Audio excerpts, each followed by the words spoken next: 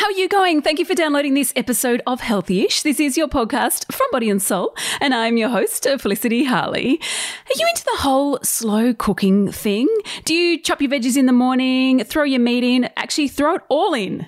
Turn it on, go to work, come home, and bam, you have a delicious and nutritious, steaming, yummy meal. Well, Stacey Clare is a big fan. She's a health and nutrition coach, runs a popular blog and online courses, and her next one is called Stacey's Slow Cooker Meal Plan, and it's just about to start. Well, Stacey is here today to remind us why slow cooking is so good for our health.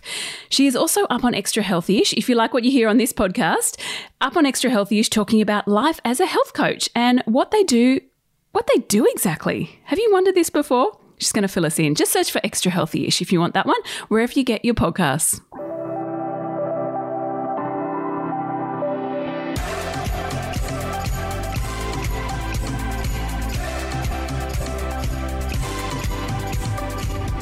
Stacey, welcome back to Healthyish. How's it going? Yeah, great. I'm excited to be back. Thank you. Well, it's nice to have you back. Now, we're talking about slow cooking. This is a big thing in your life.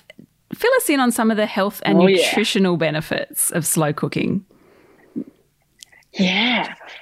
Whenever we're slow cooking food, we are letting the nutrients stay put, right? So we're not blasting them out with deep frying it or hot steam, all of that stuff. That just sort of degrades, the nutrient density in our food. So I love slow cooking because not only is it just healthier, but it also kind of tastes better too, because you can add in so much flavour. And when things just take that little bit of extra time, they just taste that little bit better. So, yeah, I love doing it. I love doing it with cheaper cuts of meat too, because those things, let's be honest, there's a lot going on at the moment. We want to save some cash. They end up tasting amazing and can often have, be really great for us because we can be eating different cuts than what we typically would have. Because you're slow cooking them, they end up being so tender. So something like brisket, which is really cheap to buy, but you couldn't cook it on a barbie and you wouldn't want to whack it in a pan, for midweek dinner with the kids. It's going to take too long. But if you're whacking that in a slow cooker and letting it go for like 6 hours, babe, you don't even need a knife. You're just going to use a fork and it's just going to pull off. And, stuff's just easier, I feel, as a mum. I can already I'm just visualising and feeling this taste in my mouth. I mean, what the benefits are obviously, the nutritional aspects and it tastes good. What are some other benefits? Yeah. I guess, and we were giggling there, just taking it from a perspective of being a mum, but I want to make sure that this is also for everybody, is that it's hands-off cooking. Right? This is the stuff. And I know I used to be into my slow cookers so much back in my days when I was in the office to who knows when, because you can set the timer on it and it just automatically goes over to keep warm. So if you're popping through the door at 8:30 at night, dinner is still there ready to go. That makes us all feel a little bit like rock stars, I think. Absolutely. If you're like, you know what? Anything that saves time, I'm in for. Totes. And anything that I know for me working from home at the moment, I know this is a bit silly, but if I can smell that veggie minestrone soup cooking downstairs like all day, I just feel like a little pep in my step. I'm like, yeah, I've solved this. Like there's going to be no fights later on. When we get home from footy practice, whatever it is, I'm dishing this out, like job's done. The other thing I love about it too is, I sort of touched on it just a little bit before, but is that cheaper cuts of meat. But the fact that you can cook a bit more in there means that you can get really organised. And if you are into sort of that meal planning or putting stuff in the freezer because, you want to call on that for later on, this is the best ticket for it because you can cook something up big and be like, you know what, this is Monday, Tuesday, Wednesday, then I'm going to whack in 3 more meals that I can pull on for next week. I love too, and with 99% of slow cookers, is that you can choose a function of either low or high. And what that ability is that you can choose to put it on in the morning, and things take roughly about the double length of time of putting them on at, say, lunchtime when you use the high setting.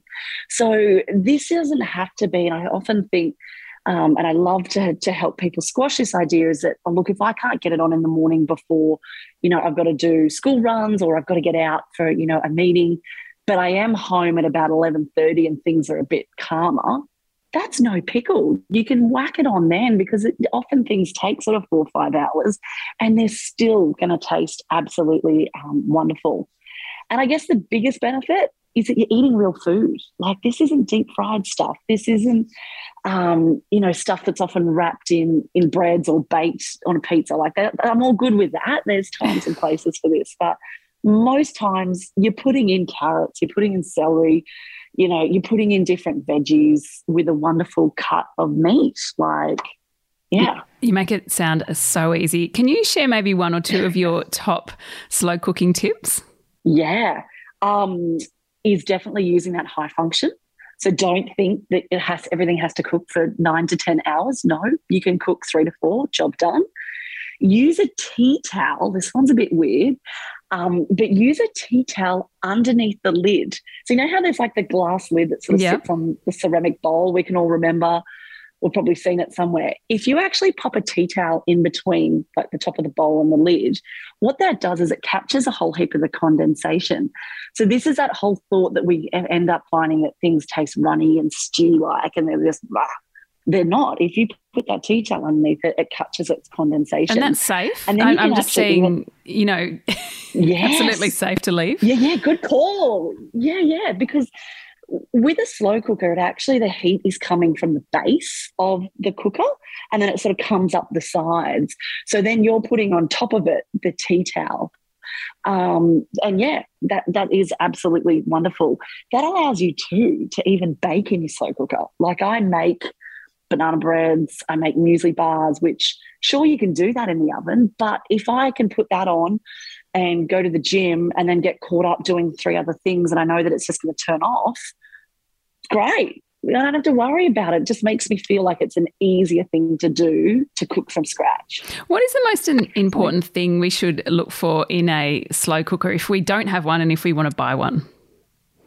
Yeah, I find the cheaper ones are better, and all you want is a ceramic bowl.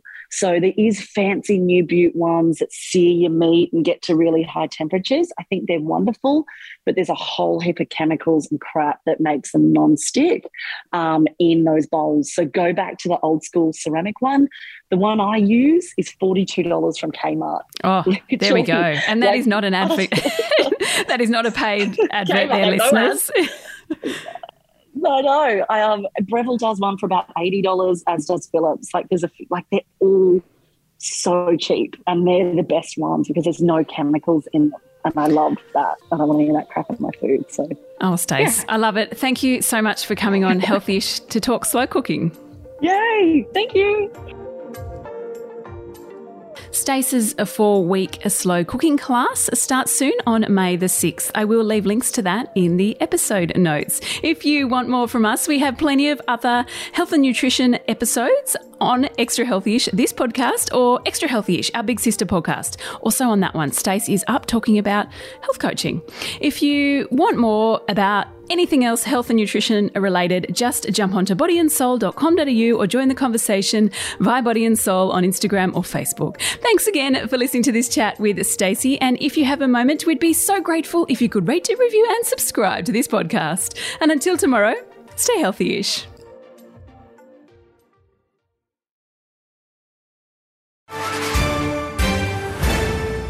News doesn't have to be boring. The Brits have given Prince Harry a new nickname after yet another tell-all interview. Oh God, is it the Ginger Whinger? Let the team at news.com.au get you up to speed each day with their podcast, From the Newsroom. A couple were busted joining the Mile High Club. Well, I guess they can't fly Virgin anymore. Politics, sport, red carpets, royals. Get all the goss in just a few minutes. Follow From the Newsroom wherever you get your podcast from.